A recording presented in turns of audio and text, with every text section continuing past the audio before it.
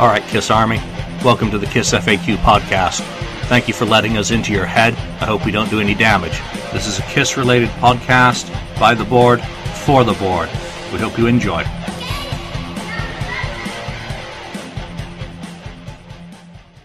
Welcome to episode 17 of the KISS FAQ podcast. I'm your host, Julian Gill. Joining me today, returning for the first time in a while, Alex. Ken. Guys. Welcome back. And we have a new face today, and it's Joel. So, Joel, you're Ludzel, or how do you say Ludzel. Ludwig drums, Zildjian cymbals. So. Awesome combination. So you're from the FAQ board, and you're the new guy. So why don't you introduce yourself and tell everyone out there in television land what you're about?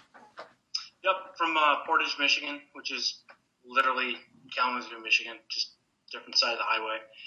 And let's see, I moved here to go to college, went to Western Michigan University, and met my wife there and stayed here.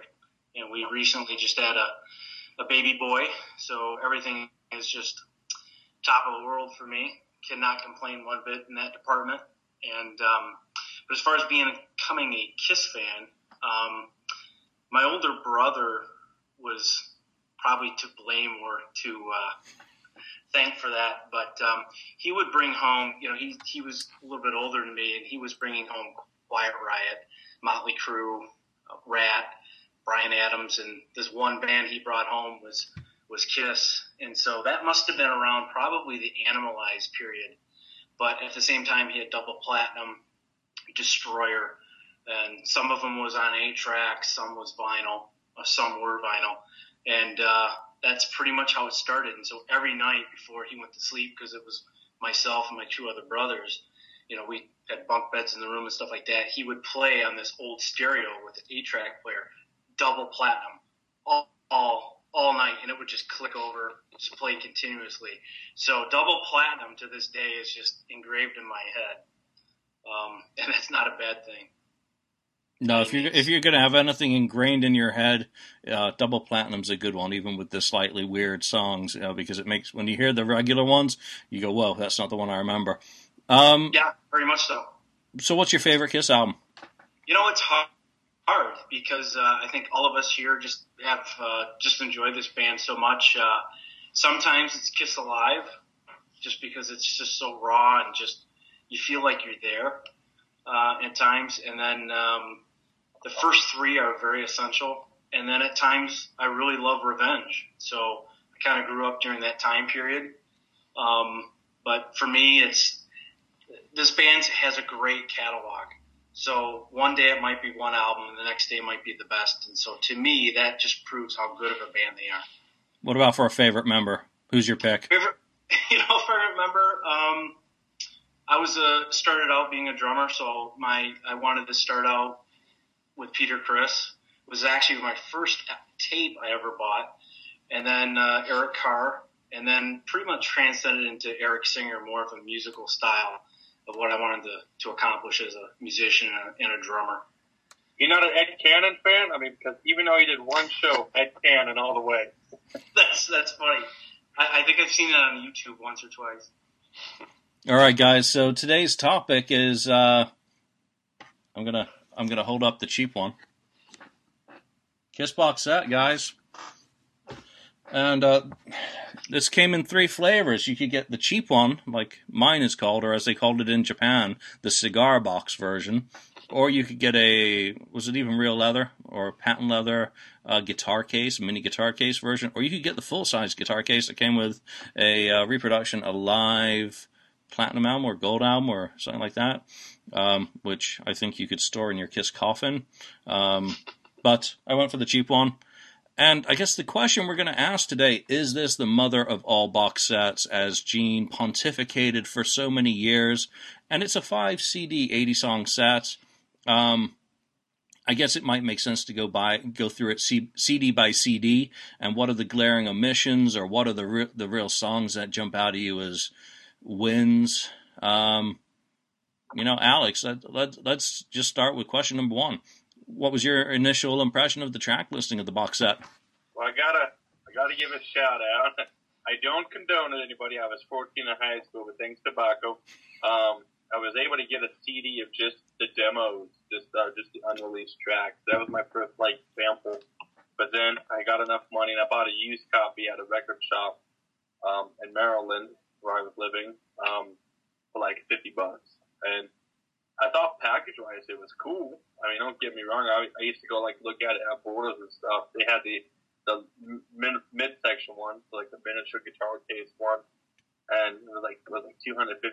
So I would just go like, someday. Mind you, I was 14, so $250 was quite a bit of money for a 14-year-old. That's a big investment right there. That's like buying a house. But I thought it was way cool. I was super intrigued, just looking at the back of the set. I wish I had mine with me. Maybe you could show yours, Joel, if it still has the sheet. But I would look at the track listing, and I would see like all the different unreleased tracks, and just kind of go like, I wonder what they would sound like and stuff. So I definitely was super intrigued on the inside, like what did it contain? Because it is a big container. Slightly disappointed once I did get it and you look inside and it's like, because I got what you got, the standard, the cigar box, and you're like, a catalog, obviously, because everything's got to be a moment to sell something with Paul and Gene. The book, though, the book that it came with, though, it's probably one of the best books, that they've ever published together with the photos and stuff. And then the CDs, of course, that was a highlight, that was a gem. Yeah, I think the book could have been bigger and could have weighed about 500 pounds and sold for $4,000 itself, and then it would have been perfect. Joel, what about you? What were your initial impressions of the box when you heard about it? It's funny because I actually bought it. I didn't have summer classes at the time, and I was off. I worked a weekend job, worked a couple different weekend jobs. And so I happened to go to the mall, and I was down at the lower level, and I could literally hear Kiss coming from FYE. So I literally got on the excavator, got up there and stuff, and walked in the store, and they were blaring. I mean, it was loud. They were blaring the very best of Kiss. And for some odd reason, it sounded really cool because I kind of, after the farewell tour, kind of zoned off a little bit because the band wasn't doing anything really. And before I knew it, I had it in my hands, at FYE. And I was just like, I'm going to grab this thing. And so I grabbed it. And I like the box set a lot, but to me, there's just so many things that aren't on it. And, I don't want to be one of those fans that just, complain, they should have done this and should have done that. But to me, I think I would love to have had the entire Wicked Lester recording on there. I think what a great opportunity would have been for the box set. Has that ever been officially released at all? It hasn't, and they remastered the whole album with the same songs that they did release on the box does exist and circulate now. So they had it. They actually paid to remaster everything and only use 3 tracks. So real head scratcher to not include the whole album. Right. And so there is that, and then the original demo, 5-song demo, songs. I think put that on there. You could have had just one whole disc of the Wicked Lester, and then another one with just the 5 songs, and then the other songs they recorded at Bell Sound, I believe. But that's just, it's still, to listen to it, it's still great, especially, the demos. That's the stuff I really wanted to hear more than anything, rather than a expanded greatest hits album. But it's still really cool. And we'll talk about some of the demos in a few minutes. Ken, what about you? I remember it was coming out, and I remember, it's coming out the first day. I knew they had the mini guitar case, so I was kind of looking at that one. I think the full-size guitar case was just way over my budget at the time, so I went down to, I think it was Best Buy when they opened, and went in there and immediately found a couple, or I only bought one, but there was like only 1 or 2 or 3 there stocked, so picked it up. I don't think it's leather. I don't know. I don't think it smells like leather. I pulled it out last night, and I don't think it's leather. I think it's like some kind of vinyl. Leftover Kiss covers. Yeah. So, it's not the monster, the king of all box sets. I don't think. While it is good, it could have been think they should have went, instead of 5 discs, they should have went to 10 discs. Agreed. I mean, 10 would have made more sense to me. I mean, a lot of other artists were doing maybe 3 to 5 discs in general when they do their box sets. If they wanted to really upstep it from these other, be the big boys, they could have done a 10 disc set and add a lot more. The track listing,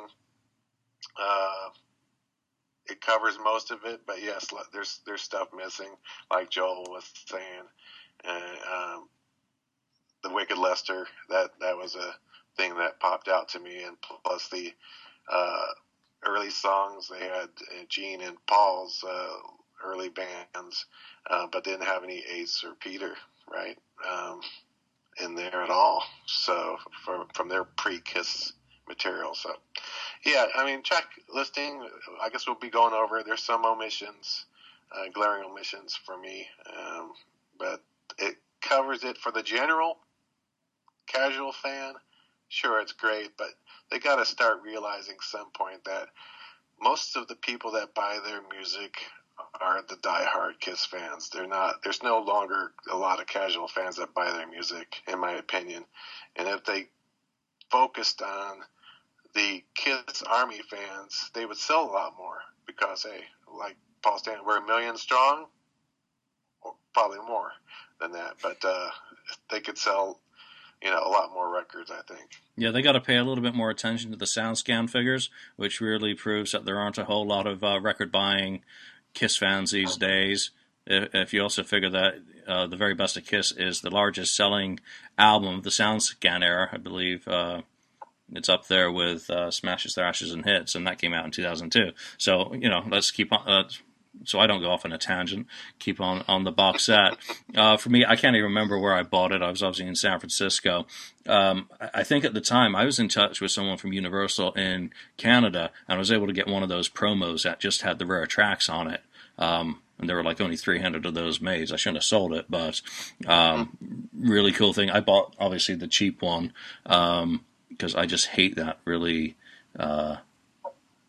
It's not to my taste, the fake guitar box or the oversized thing. It doesn't do anything for me. Let's get into disc 1 and talk about some of the material. I mean, this is the disc for me on the album. It's the early era. It's everything. It's the foundation of the band. So, I mean, obviously we get Deuce and Strutter from the original Kiss demo in 1973. Should they have even included those tracks since they had been released before as B-sides in the Revenge era and Hot in the Shade era? So those were well circulated by then. Should they have put like Cold Gin, Black Diamond, or was it Firehouse? I can't remember. I can't remember the other one. Alex, what do you think's really missing on disc 1 for that era? I think, I was actually going through my, what I do have of unreleased material. Don't Get Me Jane or Paul. I really think the demos, if we're doing a box set and we'll kind of packaging the gems, if you will, the things that aren't out there and stuff. I think, granted, it's cool that they had the live version, from the Alive, but I think of Cold Gin's on here. But they should have had all 5 of the demos from the Eddie Kramer demos. I think all 5 of those should have been on there, starting out at least. Because they've always talked about the demos of the Eddie Kramer. I think they've always kind of talked about how good they were too. So I would have included all 5 of those on there, at least in that regard too. I agree. The Wicked Lester album should have been on there. That's what I would have done that. And then I don't know what the quality was at the time for the tape they had. I'm glad they had Acrobat on there, but I think Life in the Foot should have been on the box set. Especially when if any of those who have Kiss do it, you've seen the book, you've seen the track listing and the set list picture they have where it says Life in the Woods. I would have liked to have seen that on the box set. I'm glad it's out there and you can find it on YouTube for those who haven't heard it yet. It's not like a fancy track or anything, but I would have liked to have at least included that. I'm glad that they omitted one track, even though it's a fun little catchy one to hear that does exist out there. I am glad they did not put Stanley the Parrot on the box set. Oh, that kills me, man. I love Stanley the Parrot. I don't mind it. I was going through going like, what would you pick? I mean, if they had the whole Wicked Lester, they probably could have topped Stanley the Parrot at the beginning of it. But I was like trying to think, where would you want to put this on the box set? Where would it fit comfortably? And I was having trouble making a playlist with it, so. Put it right before Strutter, since that's what it allegedly became, the chord progression, which I still don't hear. Joel, what about you? What's good on this first disc? What's missing for you? I would have left off the majority of a lot of the regular tracks. Again, I really wanted to hear the demos, the Wicked Lester stuff. But not only that, but I still want to hear, or even want to find out, if Strange Ways was done with the drum solo. Because apparently Peter was ready to leave the band because he didn't do that. So I would have liked to have heard that, definitely.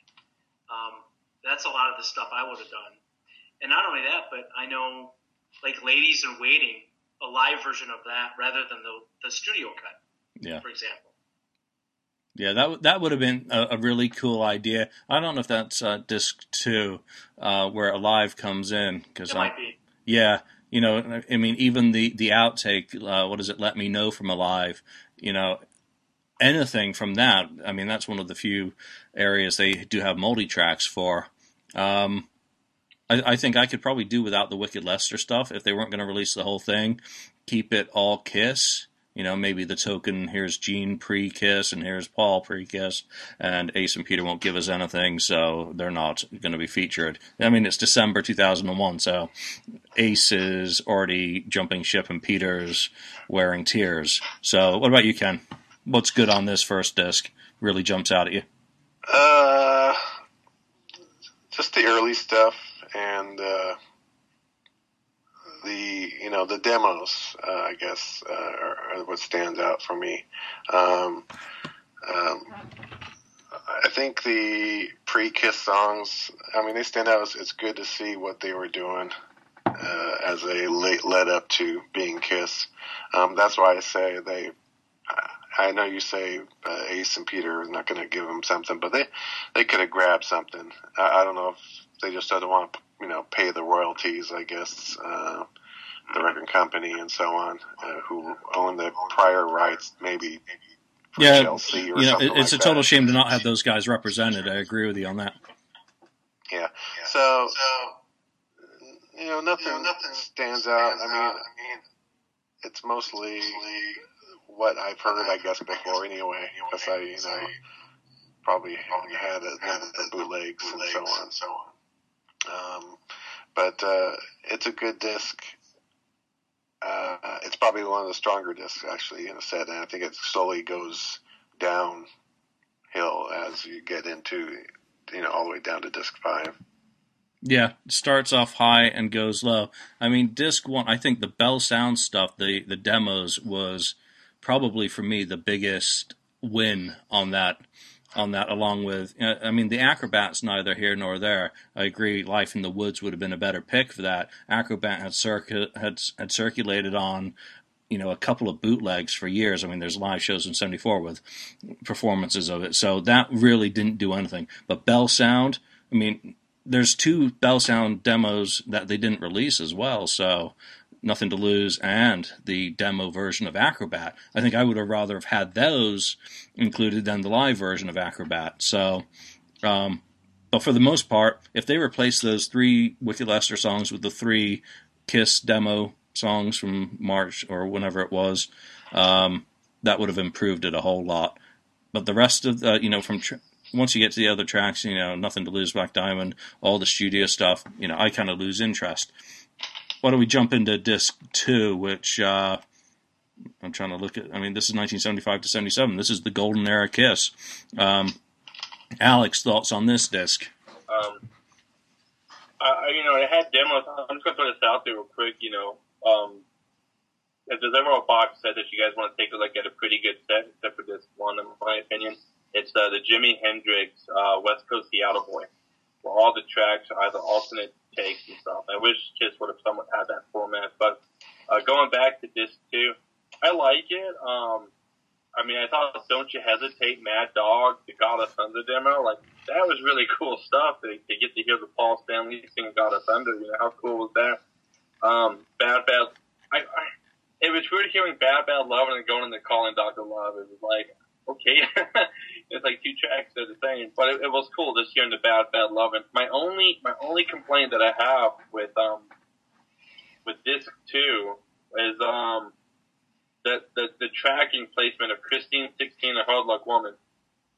Because it goes Mr. Speed demo, Christine 16, taken from Love Gun. Then we jump back to Hard Luck Woman. Then we jump back to Love Gun. And so I would have swapped those two around if I could have gone there and mastered and switched the tracks. Again, I would have liked a few more demos. You know, you have the 4 tracks from the Alive. Nothing wrong. I mean, they're great tracks. I mean, come on, Alive is like one of the greatest live records. But mentioned before, I would have liked it for maybe some of those outtakes from the Alive, you know, recordings. Let Me Know, Ladies in Waiting would have been super cool. Maybe a rougher version of like, you know, of the songs from Alive before they might have got a little TLC from Eddie Kramer. That would have been pretty cool to have those kind of versions on there. So I think you probably do get that with I Want You, the so-called soundcheck, which to me sounds identical to the Japan recording from March 77, not what it's advertised as. Don't You Hesitate. I'd never heard of that song. I know that some folks had, and that all those 1975 demos that really started circulating last year, you know, did circulate back then, and, you know, very tightly controlled. So that was a major Don't You Hesitate, and Mad Dog, and the dancey version of, you know, Paul's Happy God of Thunder, for me were awesome. Ken, what about you? Well, disc 1 is missing She for me. I mean, not the Wicked Lester She, but their version of She, I thought should have been on that one. But disc 2... Live or studio? You know what? I think live would have been the thing to put on. With Ace Solo? Yeah. Definitely. And that's where they can expand the disc. And also on this disc 2, they should have had more of the Alive. Actually a full live recording of one of the whole taped shows that they used for it. So that's where this box set, you know, could expand. The demos on it, Don't You Hesitate is cool. You know, Mad Dog, you know, they're pretty good. Mr. Speed, which is one of my favorite songs, it was kind of cool seeing the demo version of it. So for the most part, it's pretty good. The track order is a little, for me, a little out of sequence there. And then Rock and Roll Over, you know, we got only a couple things there. I think we missing, like, we should have had maybe Take Me and, you know, a couple others on there too, in my opinion, since it's such a strong album. So it's a good disc. It's a good overview of that 75 to 77 period. Though you'll see in disc 3 it says starts at 76. So why did we go back to 76 from 77 to disc 2? I don't know. Yeah, it comes a little bit disjointed. Joel, what are your thoughts on disc 2? I love God of Thunder. Hearing that, not only that, but it's a lot faster, which is kind of similar to Live 2, the way they kind of performed it live then, not as slow. And then I really liked how they did Mad Dog, or which one was it? Bad Bad Love and Into Dr. Love. Because you got to see Gene Simmons as a songwriter and what the song came to. And so that I really appreciated as a songwriter myself or a musician to see where it went. The I Want You soundcheck recording was great. I really appreciated that. But to me, why not put the Kiss Meets the Phantom recording of Beth on there, the acoustic version? Yeah. They recorded it. I mean, what a great opportunity would have been for the box set, for material like that. And so I would have loved to have heard that. And I'm sure Peter Criss would have liked it too. It was stuff like that. Another thing, like Great Expectations, I don't really know why that's on the box set. To be honest, that's just me. But to me, there was just so much other things they could have put on there rather than like that. For example, and then Shock Me. Why don't you do it with a complete solo that Ace did live? And not only that, but it was mentioned before, Take Me. You don't have to put the studio recording on it, but put one of the live recordings on it.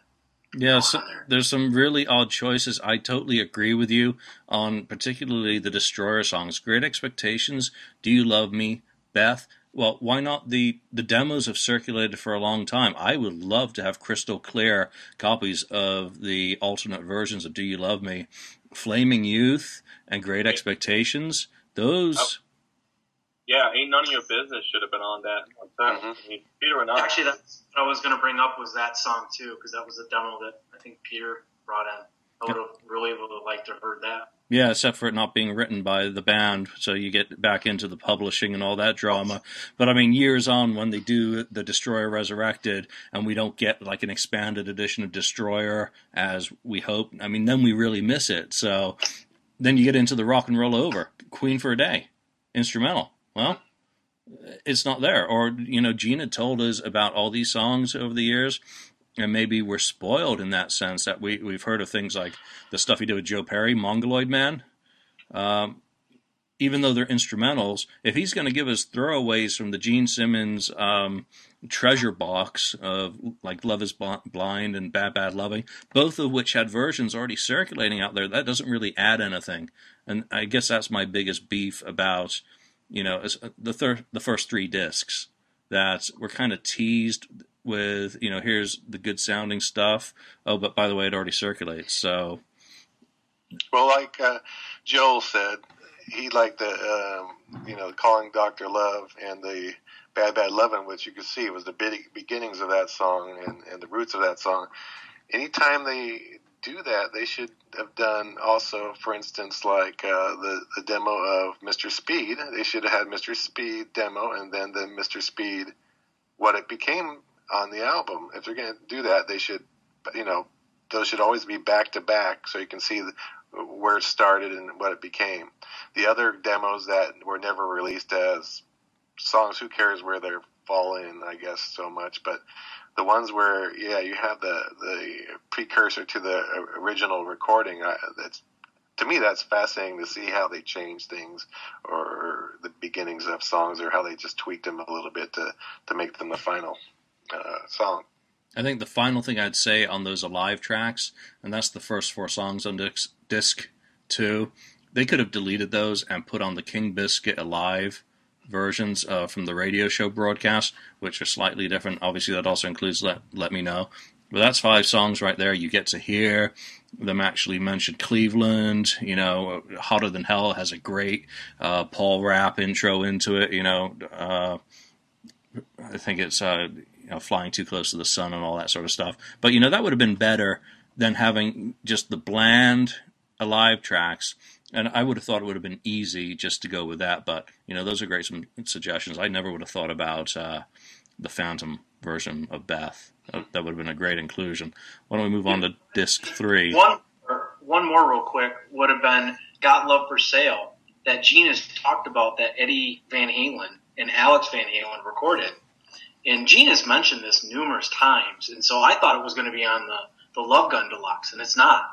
It's not. And they're still having problems apparently with the Van Halen brothers on the rights for that, which is a real shame for what Gene did for their career. I'm sure they could throw Gene a bone, especially if Eddie didn't want to join the band in '82. Come on, Eddie.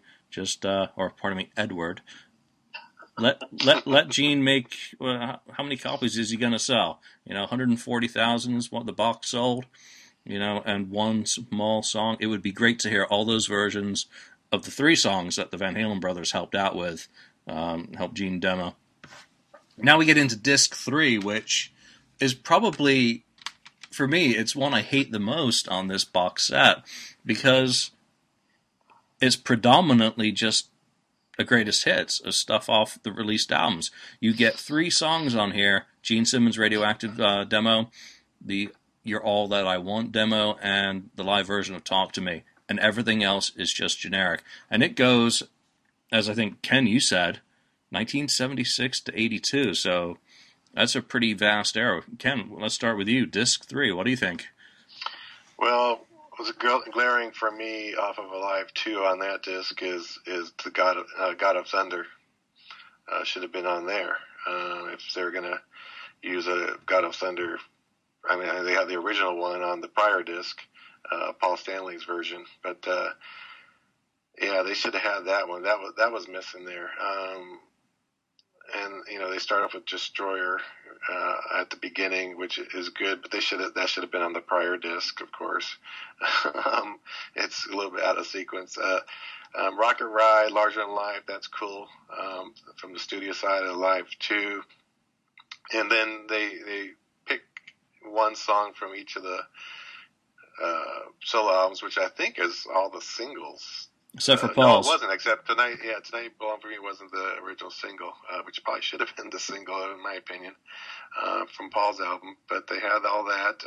And then I Was Made for Love You. Now, that should have been the long version, the 12-inch version, vinyl version. I have that somewhere still, so which is a little bit longer. I think it was on Chikara. That's right, yeah. Right? Yep. Yeah. So they should have had that.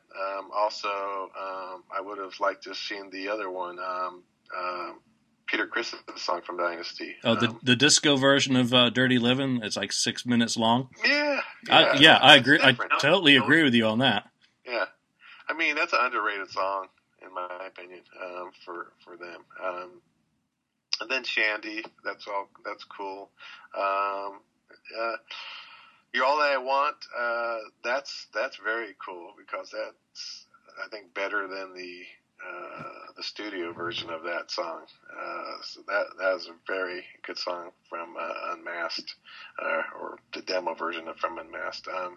Talk to Me Live, I could have taken or leave that kind of stuff, but I would have liked all of the songs from Killers on here. Actually, I mean, that's something they didn't do. They did, Nowhere to Run. Is that the only one they did? That's right. Yeah. Yeah. So they should have done the other three. They missed out on some things here that they should have put in. So for the most part, it's pretty good. You get two Elder songs. Yeah, I guess so. I mean, based on its popularity, which were the two. They were the two singles released, so they absolutely didn't go dangerous in any sense on any of the material on this third disc. Joel, what do you kind of think on these? Are they winners? Or are they losers? Disc 3 is probably my least favorite, and not only that, but I was listening to the box set earlier today, and it was funny because I counted starting at disc 3. I think there's a total of 5 or 6 demos between starting at disc 3 to the final disc. Yep. It's not a whole lot. So the band really kind of put a lot of emphasis on the first couple of discs. And then when it came to the later material, they really kind of pulled the reins on showing that type of material. But I know you get Radioactive demo, and then you get the live version of Talk to Me, which is fine, but I agree totally that the 4 songs from Killers should have been included, because it's funny because that wasn't even released in the States other than import. And so a lot of fans most likely didn't hear those songs unless they got Killers, which is funny because I always saw Killers when I was a kid in the store, but even though it was an import, which was funny. But, so there's that. And then the other thing, you've got the Oath on there. Wasn't there a possibility with a mixed version from Friday's TV show? Something like that. It's those type of things. And then it's kind of funny because Detroit Rock City goes into the live version of King of the Nighttime World. Yeah, and it's the butchered edit of Detroit Rock City. It's a horrible edit version. So yes, into the live version of King of the Nighttime World. So horrible sequencing and that kind of sense of things. Alex, just I was thinking the same. For one, the four songs from Killers should have been on the box set just because it wasn't really released in America. So that's right there. I love, the live version of King of the Nighttime World and Detroit Rock City. Put it back on disc 2. Disc 1 should have totally had a 1-2 punch, though. And I would have taken Houston Summit, or I think even Largo 77, and start with I Stole Your Love and Ladies Room. 1-2, boom, boom, right there. That would have been amazing as a starting for disc 3. And then I would have thrown on a live version of Fooligan. And maybe even I want to say "Take Me" was one of the songs that was supposed to be on the Alive 2. There's that Smith print, if you will, that has like "Fooligan," "Take Me," and one more song. I would have tossed those 3 tracks onto this screen alone right there. Alive. There's a great demo version of Rocket Ride. With Ace Frehley. I would have, if you could have had that, thrown that on there. That would have been way cool. I love the Radioactive demo. I thought that was pretty sweet. Was there any demos from the other solo albums? That would have been cool. Again, I Was Made for Loving You and Dirty Livin', the 12-inch version. So at least for Dirty Livin', even just the demo too, because the demo of Dirty Livin' is pretty sweet. You're All That At Once, the demo was awesome. I would have liked maybe a live version of Is That You as like a song from Unmasked. And then I think I would have liked for them to have thrown on that edit version of I, where it says Guts instead of Balls. Yeah, the Guts edit. That would have been cool to have. Just to have like that version out there, because it's, unless you've got like a recording from like the television things, that's the only way you can get it. So I would have done that. I would have thrown that out there. And then, because we do start with Creatures, or end with Creatures on this set, we'll just throw it out there. Gene Paul, if you're listening, pull your heads out, please, pull your heads out, and then get that original version of It's My Life with Harold Charles. Oh, so you would take It's My Life before Back on the Streets with Paul singing? Oh, I do want Back on the Street. You can only have one. Vinny, please. Please let it happen. Then I'll take Back on the Streets over the It's My Life. But yeah, I think in terms of the box set, what really boggles my head on this disc is the lack of Deadly Weapons. That's apparently one of the first songs Eric ever recorded with the band. Mm-hmm. So why you wouldn't have something as important as that, or the demo of Nowhere to Run, which is in the same batch of songs as Deadly Weapons. So either one of those. I'd love the idea of the 4 Killers tracks. Obviously, that's finally been released in America digitally.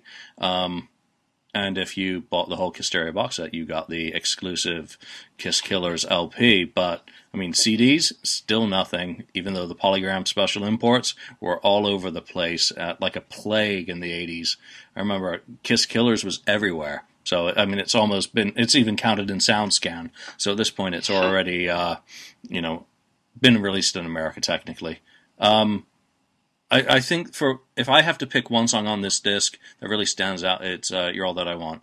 And I hate it. I really have no attachment to that song whatsoever. However, it's great to hear an early demo of the song, a really unusual kind of piece. So happy from that perspective. Don't like what it actually is, but it's cool to hear Paul, and Gene working in a studio on tour, whatever. Can I ask Julian, when was it recorded? Because I saw somebody say it was like 1977, though. But yeah, that's what I'm under the impression from the book, and obviously the book is not entirely accurate, but why not? Years ago, from before 1980 when they actually recorded it. So 77, it certainly fits in with all of Gene's sort of I Want to Be Bob Dylan meets the Beatles. All right, let's move on to disc 4. And now we're really getting condensed because this one's gone 76 to 82. Disc 4 goes 83 to 89. And that's packing quite a bit of the band's history. And I'm just going to throw that out there. Disc 4 is the Paul Stanley solo album number 2. It's only a couple of Gene songs. Is there any Gene song? Oh yeah, Hell or High Water. There's right. one Gene and one Eric, and the rest are all Paul. Yeah. Yep. This is the I'm More Important Than Your disc. Joel, what are your takes on disc 4? It's pretty much an expanded, like it's been said, a Paul Stanley greatest hits, of course. Time Traveler's on there, but Sword and Stone would have been kind of cool to hear that. Those things. But not only that, but this was probably a good opportunity to showcase something live from the Hot in the Shade tour, or something with Eric Carr. Yeah, totally. To me, and not only that, but the Rockology that was done. Those songs that Bruce Kulick put on there with Eric Carr are far better than, what is it, Ain't That Particular? I think those songs are very good. And so, unfortunately, you get this track. I'm not knocking the track, but, those other ones are so much better. And then, not only that, but you could have pulled different things from like the 83 or 84 tours, even Asylum. To me, throw us a bone, throw us a live track from that era, whatever the songs are. Even though those songs are played super fast during that time period, it would have been really good to showcase a lot of those songs. And not only that, but why is Silver Spoon on here? Yeah. I mean, no offense, but I'm like, why is that on there? Because I remember buying the cassette single to Rise to It. And didn't it say something like a full power guitar mix or something like that? So it was a slightly different mix. And it's not a different mix at all. That's the problem with it. Yeah, that's funny. I remember getting the cassette single when I was a kid, and I was just like, okay, this is different. And it sounded completely the same. But I know Hot in the Shade is pretty much a demo album anyway. But it's just kind of interesting, that it's pretty much just an expanded greatest hits. Yeah, it's definitely the most disappointing disc on the album. Ain't That Peculiar? I just want to know, did they get sued for that, or did they license it from the Temptations? I think it was, because those lyrics were totally they weren't written by. It's Marvin Gaye, isn't it? Yeah, I think so. I'm surprised his family had to come after them yet, seeing what they did with Pharrell and Robin Thicke. So. Oh yeah. Well, as I'll leave it at you saying it, Alex, in case they do. But in the '80s, they had Heaven's on Fire. The live version was a B-side to the Tears Are Falling single in Europe, and it was on Hearing Aid in the States. So, why isn't that on there instead of the studio version? Silver Spoon, I totally agree. What on earth were they thinking? I mean, they could have filled this disc up with all of the versions of the Let's Put the X in Sex. The 7-minute version, the 5-minute version, the 4-minute version, the 6-minute version with the dogs barking.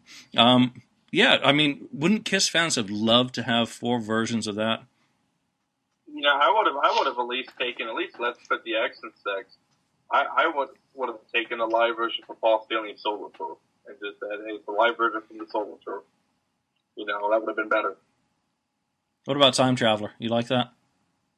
Not too bad. Oh, but like Joel, right, mentioned Sword and Stone. I don't know why that was missing. The one I would have liked, it's not a full Paul song, but I would have taken the song Shocker too, if they would have filled. But the one song, at least for the Gene, sorry to cut into, that I thought I was surprised was missing because they played it all through the 80s tour was Fits Like a Glove. And what a killer live version that would have been. And then because, we looked back with Eric Carr with Fondness, I would have loved to have had a live better mix than the Detroit show of him doing Young and Wasted live. That would have been a cool thing to have on there. And I guess surprised that there's not enough maybe live stuff that they could have done with this. Crazy Nights live sounded a little bit better than the actual track. I have never heard the demos, but, it sounds a bit more meatier, if you will. And I think Paul even discusses Crazy Nights in the booklet, is saying that the demos were stronger than the actual track itself. So I would have liked to see some more live stuff there. Ken, thoughts? Well, your face says it all. Stuff, I tell you. Look it up. First of all, they got to look it up, and all hell's breaking loose. It's a glaring omission for me. Is Not for the Innocent. That should be on there, or even the demo version of that. With Paul and Gene. Yeah. I forgot to mention that. I had that in my notes. That's So that's a glaring omission. I mean, it's just 2 songs from Look It Up. Come on, that was a pretty solid album as far as I'm concerned. And then Heaven's on Fire. okay. Get All You Can Take, Thrills in the Night. I'm okay with that. Asylum, you got only 2. There's more than that, and I think there's at least 2 Gene songs on there that I could have thrown in from that, right? And then Time Traveler, that's cool, hearing some of these other songs that we hadn't heard before was pretty cool. Crazy Nights, Hell or High Water, Crazy Nights, Reason to Live. It's not my best or my favorite album of theirs, but, those fit. Reason to Live, I like that a lot. Let's Put the X and Sex, you know what? I just could have gone without that one for me. It just doesn't do anything for me. I never want to hear it again. Hot in the Shade. Silver Spoon, I don't know why that's on there either.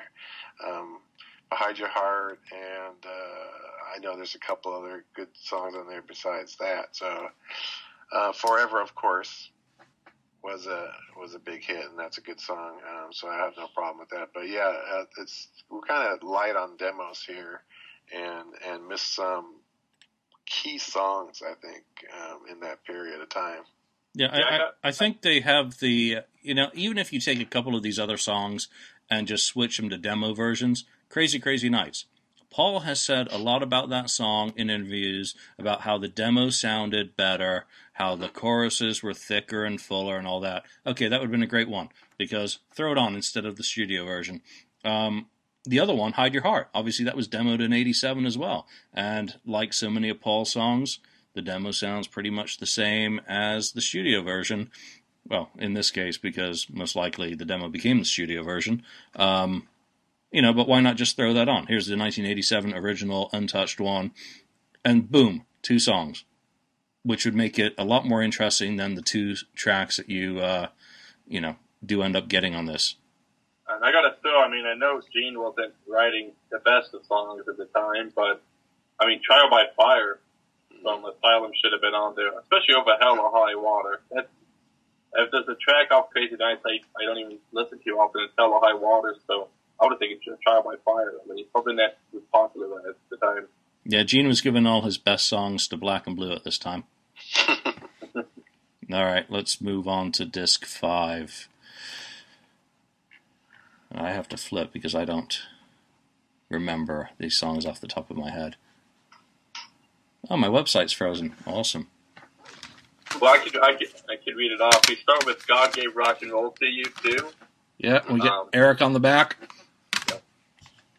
And then we have just on this one, we just have the demo for Domino. We do have Childhood Zen with Dakota at the end of it. And then, we do have Got to Choose, which is only on the LP version of Unplugged at the time. But then we do get that wonderful, wonderful, sweet, the greatest track ever into any movie, Nothing Can Keep Me From You. It's My Life from the Psycho Circus lineup. And then, of course, Rock Shout It Out Loud from Greatest Hits, the live version. And then we get to finish with the great live, completely, it couldn't have been touched up at all, Rock and Roll All Night with the great audience from was supposed to be a live show. Which just happens to be the exact version that had been released on Live in Las Vegas. Amazing that. So it gets into the zone of disappointment a little bit on all the stuff that could have been. I think Childhood's End with Outrametal, Dakota, tacked back on, it's kind of cool. Joel, what are your thoughts on this one? It's hit and miss for me, personally. God Gave You Rock and Roll to You. I actually prefer the Bill and Ted's Bogus Journey soundtrack version of it. I think it's a cleaner mix. It doesn't sound as muddy. And so when I ever put that song on my iPod or a playlist, I always put that version. I really like that. Now we get lucky with Domino as a demo, so we get lucky with that one. But again, we get 4 tracks off Unplugged. Now Got to Choose is cool because again, that wasn't, I think that was just on the LP, but this was another example to me where the band just kind of there's some question marks. For me, Paul and Gene did some radio and TV appearances doing Going Blind of just those 2 guys. I think that would have been beautiful to put that on there. There was a lot of, I think, demos as far as like Something Wicked Comes This Way, I believe. Something like that. And then also, what about the Hard Luck Woman with Garth Brooks on Jay Leno? I mean, that would have been a great opportunity to hear that. I personally like Garth when he did it. I think that's probably the best track on that album, that particular album. But also, I remember reading in Metal Edge magazine about all these leftover tracks they had for Live 3. Why can't we ever get a good recording of Tears Are Falling from the Live 3 period? That would have been great to hear for me personally. I would have loved that. And then Arsenio Hall. Oh, yeah. That band sounded dynamite. And so I actually posted that on the KISS FAQ about that. That should have been included into the Kissology series. They sound dynamite. I mean, that era and that lineup, to me, can't be touched. I mean, it's just stellar. And then some of the Psycho Circus stuff, I would have rather heard, the demos or whatever, but, I Pledge Allegiance to the State and Within, I could do without it. The highlight for me on this disc is It's My Life, which should have been on Psycho Circus. It should have been the first single, and it would have been a hit. I guarantee that would have been a hit, and that would have really helped that tour, and it would have helped Psycho Circus. I guarantee Psycho Circus would have went platinum if that was on that released as the first single.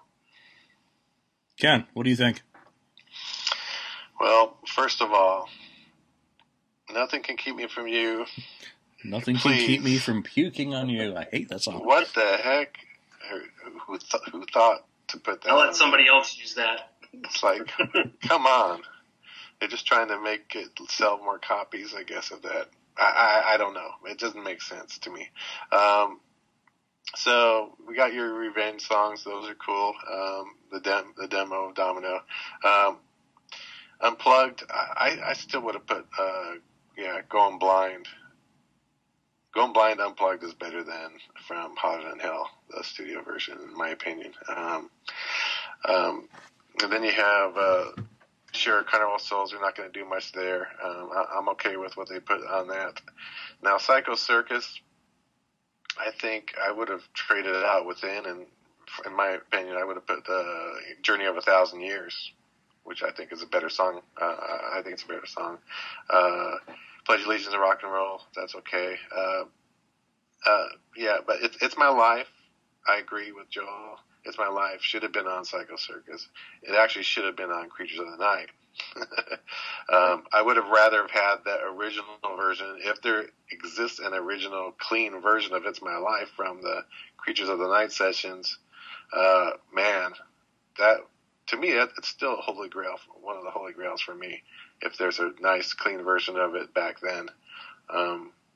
Because it's it got a little watered down, in my opinion, and then with the trading off the little extra vocals, Ace on there, I think, I would have rather not had that, but it's still a great song. You can't, Yeah, it's a great song, and Kiss, if by chance one of your minions are listening to this, it's never too early to prepare for Record Store Day 2016. How about It's My Life, Backside, Deadly Weapons? There you go. There you go. All right, Ken, finish up your thought on this. I interrupted you. Disc 5 is probably the least, like we said, it started off with a bang on Disc 1, and it kind of slowly trails off as it goes through each set. And that's not to disregard the quality of music at the time. It's just the choosing of what they decided to put on here on these discs. They kind of got tired, and we've done enough now. Let's just throw this or that on there, so. Alex. One thing, I'm really sorry, but I forgot one thing. Do You Want to Touch Me Now? There was a snippet that Bruce Kulick played for somebody. Three Sides of the Coin. It sounded great, sounded cool. I don't care if there's not a vocal track on it. I want to hear it. Mm-hmm. And not only that, but like in Metal Edge and Circus, they talked about that all the time. And that should have been the first thing I mentioned, is that song. So, sorry. I Oh no, I was going to mention that one. Big omission from at least with that song. Unplugged. I love the Unplugged track, but I agree. There's that great. I think it was MTV in Europe where they did Paul and Gene doing "Going Blind," and that really would have been KK Awesome to have on there.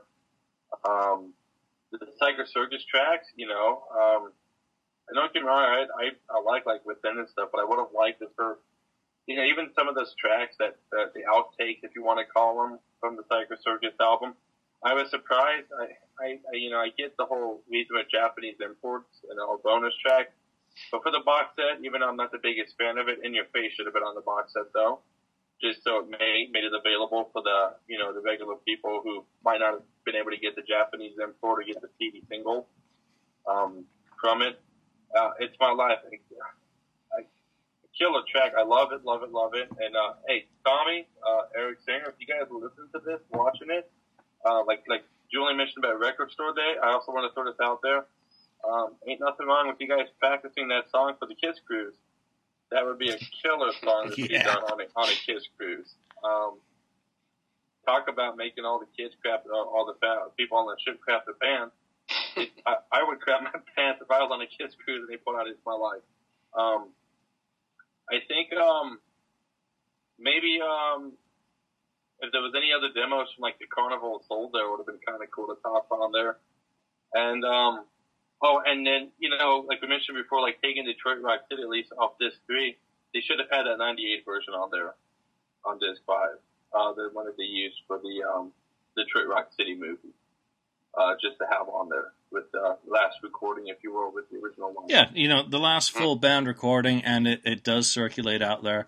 It's a really horribly messed up version. It's not actually the full one that does exist for what they recorded in the studio. It's been the channels have been messed up and it's been edited, so you don't get the full thing. But that would have been a great one to include on it. But I want to say, I Still Love You may be an epic performance from Unplugged by Paul, but since they were having problems with Vinny suing them at the time, I'm really surprised that was on there and not Every Time I Look at You from MTV. And I flip between these two as being some of the best Paul vocals ever. I would have put Every Time I Look at You on there. It's cool they did Got to Choose. Unholy and Domino, I don't know about Unholy. Again, the demo would probably have been a better choice, but whatever. The stuff from Carnival of Souls for me, I guess it's all throwaway at this point, so none of that really matters. In Your Face, agree, totally. That should have been on here, and I think they probably could have gotten rid of I Pledge Allegiance and put the Raise Your Glasses, collector's mix or one of those stupid things, and not have to change anything. I hate the '98 version of It's My Life. It's just wrong, wrong, wrong. Agree with the comment that it should have been the '82 version, and hopefully one day they will get to it. The so-called Alive 4 version of Rock and Roll All Night, I guess we always knew that song was going to be on this box set and was going to be the last one, but, maybe Detroit Rock City '98 would have been better. So let's just talk about some of the other kind of questions. What would be, if you have to pick one missing item as being your major, it's missing, what's that going to be, Alex? On the spot. Only one. Only one. I'm going to just have to go with it. Back on the Streets, Paul Stanley vocal. If it exists, that should be out there right now. Ken? I think I already mentioned it. I think, for me, Not for the Innocent. Yeah, that didn't start circulating for a few years after the box, I think. But that is absolutely awesome. Go on YouTube and track that one down, because Paul and Gene trading off vocals, the aggression of that song, fantastic. Joel, what's your one thing on that you really think's missing? Man, besides the Revenge demo, I gotta say the Detroit Rock City '98. The last time these guys actually went into a studio to record a track. That to me would have been end it with that rather than rather than Rock and Roll Night, a live 4 version of it. I mean, to me, end it like that, because at this time I kind of thought the band was done, honestly, And so I thought that what better way than to have a track from all 4 original guys. But the band's still going, which is great. But to me, put that out on something. I got to throw this too. You mentioned that, and if you guys haven't heard, Three Sides of the Coin did a great interview with the guy who worked with Detroit Rock City, the movie, and he mentioned about them having a good time. What a cool killer way if they put that Detroit Rock City in '98, and then even if it was like 10 minutes after, having just a quick snippet of just the original lineup laughing in the studio as it finished up, that kind of ended on a good note. That would have been awesome.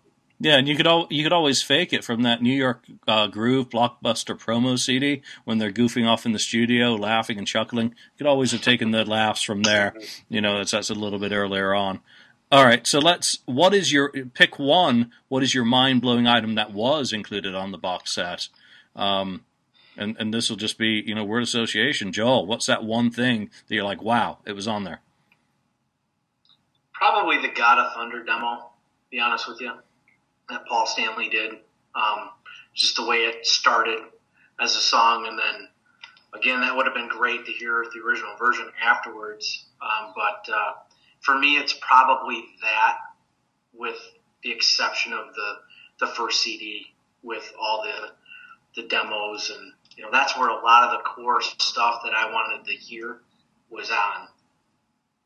Ken, what would be yours? I agree with Joel on that, and also I think Acrobat, because we've heard a lot about that. Before that time, I never even heard it. So that was a big thing for me. It's My Life. I thought it was going to be the big thing until it was a newer version and not the original, older version. But I would say Acrobat. Alex? I have to go Stop, Look to Listen, the Paul Stanley demo of Paul being super young. The quality that it's in, that was kind of like, it was really cool. Because mind you, I got this when I was like 14, and I at least want to get the single version I got, and then when I got the original, the actual box set. But, I think Paul was like 14, 15 when he did Stop, Look to Listen. So that, at least for myself, to go like, whoa, this is Paul Stanley, like my age, awesome. So that was it for me. Yeah, I think I disagree with the dating on that. I think that's 1970, so he'd be 17, 18. But he was there and I wasn't, so we'll have to go by his word. For me, Don't You Hesitate was the mind-blowing one. I would have said the Bell Sound demos because those are just so freaking cool. But Don't You Hesitate, I was like, wow, I've never even heard mention of this song. Very cool. So we know that they have a lot left to do another box, but you know what? That's another episode to kind of talk about what we'd like them to put out. We've mentioned a few things today, so why don't we wrap it up? Just a general thumbs up, thumbs down. Alex, is the box set acceptable? I gotta give, when you look back, compared, some other bands my parents like Chicago and the Chicago box set, except they finally did release the album, but it had like 3 songs from this album that they showed for like 20 years called Stone of Sisyphus. Other than that, it was just a big expanded best of. So at least Kiss went out and put demos, so I give it 2 thumbs up. Again, though, if they were to go do a box set, I'd say to take a look at Jimi Hendrix West Coast Seattle Boy Anthology box set and look at that format and go from there. Joel? I like it. I don't know if it's necessarily essential, to be honest with you, just because of all the things we talked about today that were left off. Real quick, this little thing Cheap Trick is awesome. Cheap Trick. And probably my favorite one is Alice Cooper. Which one's that? Crimes? This is a Life and Crimes of Alice Yeah. Cooper. And to me, these ones are dynamite. And not Kiss, their box set, but to me, it could have been better. Ken? Well, when I first got it, it was a thumbs up. Now, years later, it's kind of like I'm right here. It was a good effort. The book was great, having that in there. That was really kind of the extra thing it needed, I think, at the time. But I think if they're going to do it, they got to do it, again, a bigger set. And I would put not only music CDs, but I would put DVD.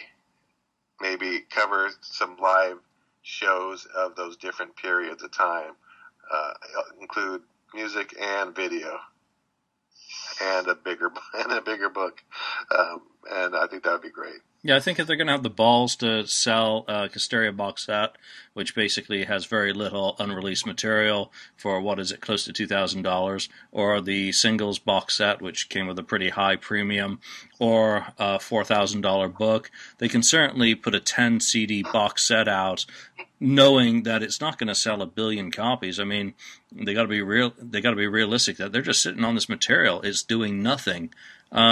The 2001 box set, I'm going to give it a thumbs up still, just because it's got some really cool stuff on there, and that is the Bell Sound and Don't You Hesitate, which I hadn't heard of, didn't know about, so that still wins for me, but there's just so much filler. So let's wrap it up. You know, that is the box set. Every single fan out there is going to have, well, I want this on it, or I want that. You know, it's a very individual thing about what is on there. But I think every fan can probably agree there's too much studio material on Kiss's box set, but there's some really cool unreleased stuff that they did manage to include. You know, so come on the Kiss FAQ message board, discuss this episode. You know, let us know what are the songs that you think should have been on there, or the ones that you really were surprised to have on the box set, because, you know, we want to hear from you. So, Alex, Ken, and you guy, Joel, I hope you'll be back again, because it's been great having a new face on the show. Thanks for having me. And thank both of you for returning. And thank you everyone out there for listening, and we'll catch you again soon. See ya. Bye. And